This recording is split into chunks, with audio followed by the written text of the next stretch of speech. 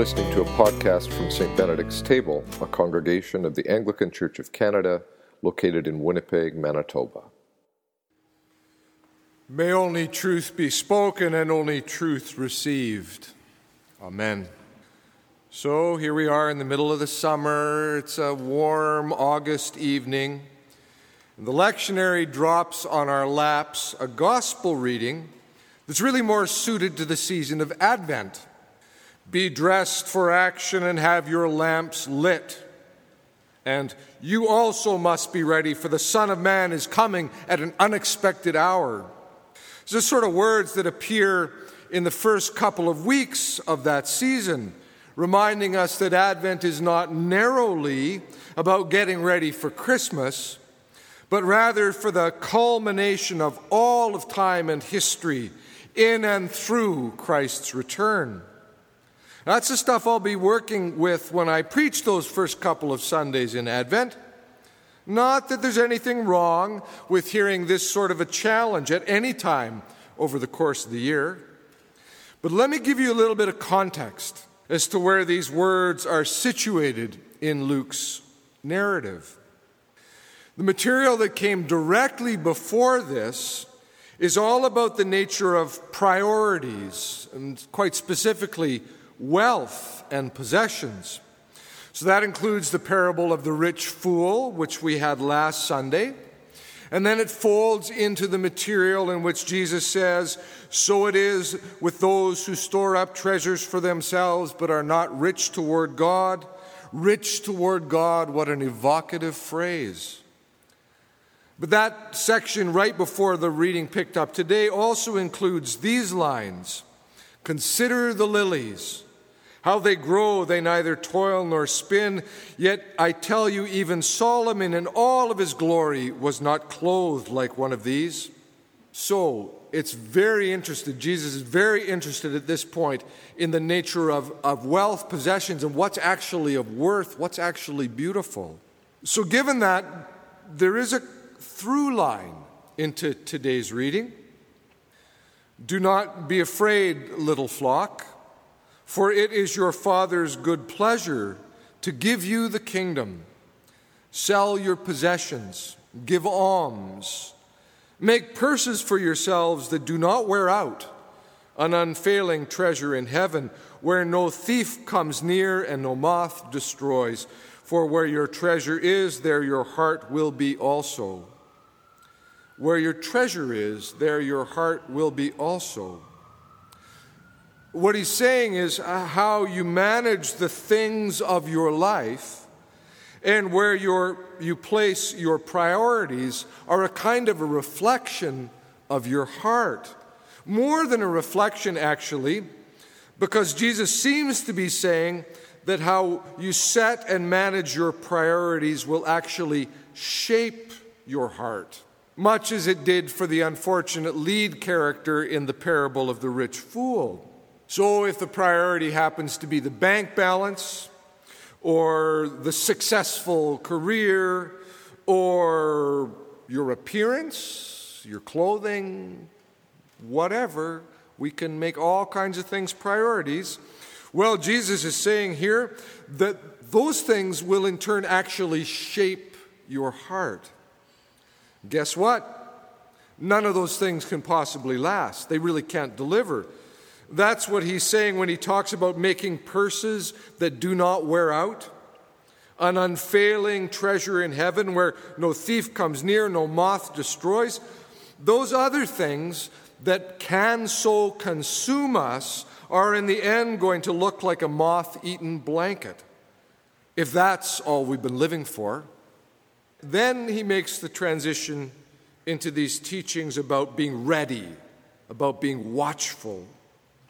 "Be dressed for action and have your lamps lit. Be like those who are waiting for their master to return from the wedding, so that they may open the door for him as soon as he comes and knocks." There's a kind of a nighttime urgency in it.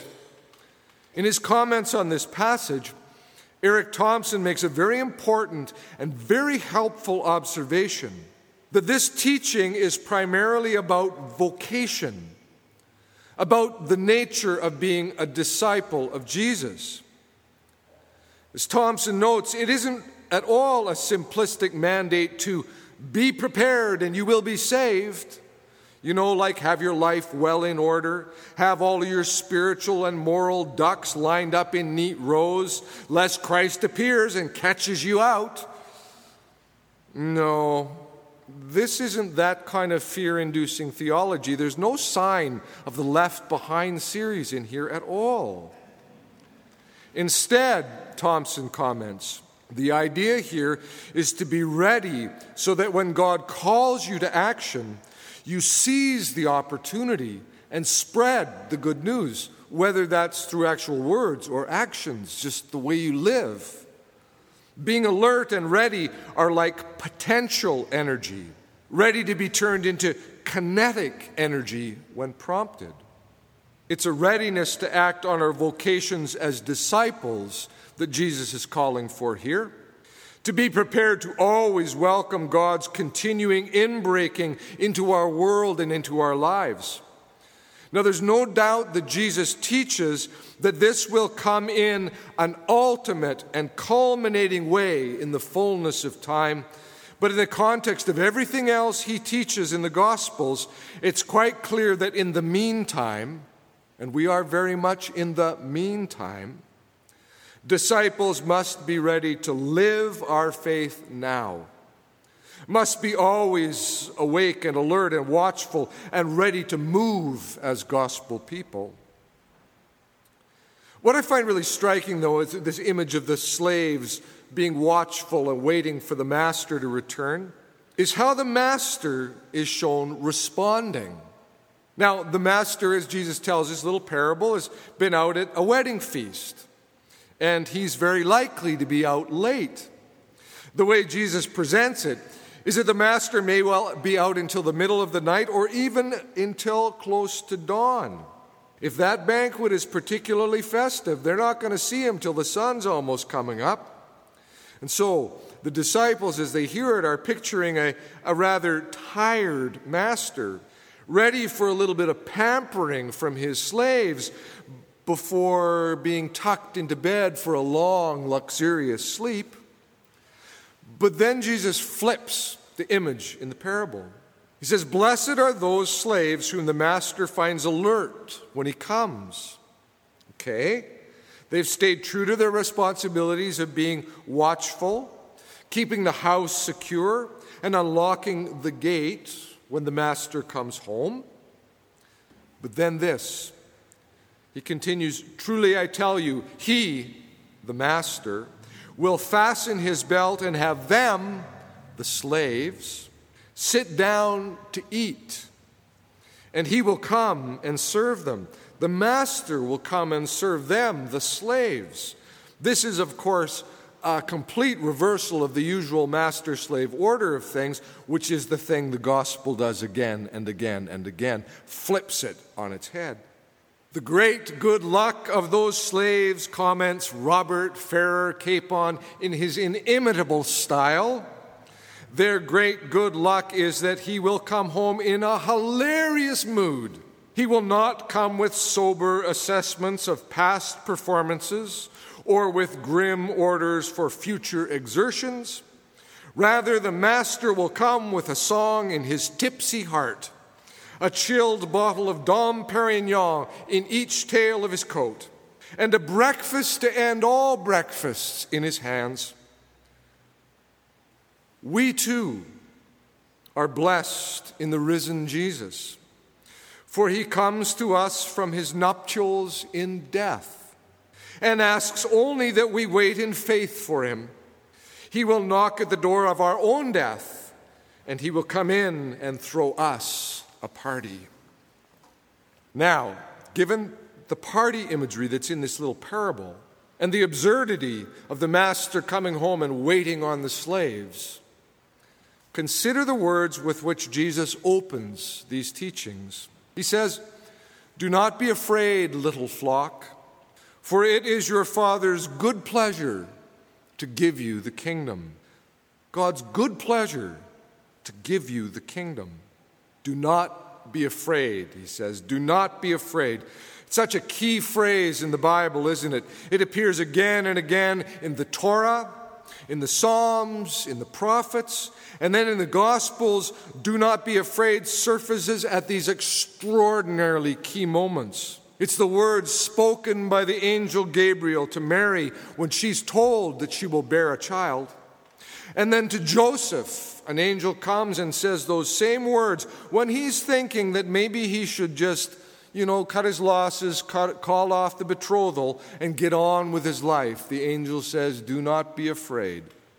Again and again, Jesus speaks these words to his disciples. And then when the women come to the tomb, when they encounter him resurrected from the grave, those are again his words, do not be afraid. Don't get bound up in fear and anxiety.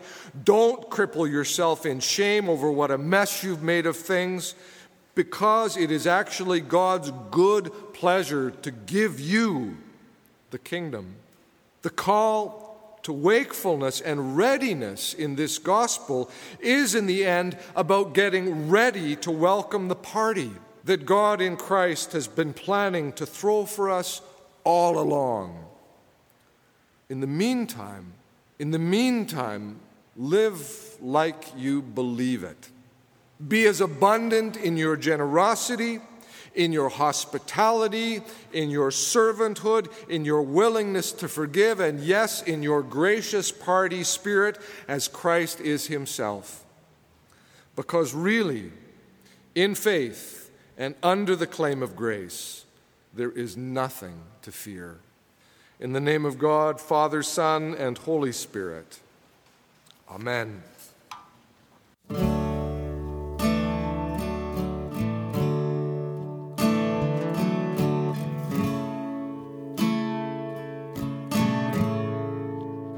You've been listening to a podcast from St. Benedict's Table. For more information on the church or to offer your support for our ministries, visit us online at stbenedictstable.ca.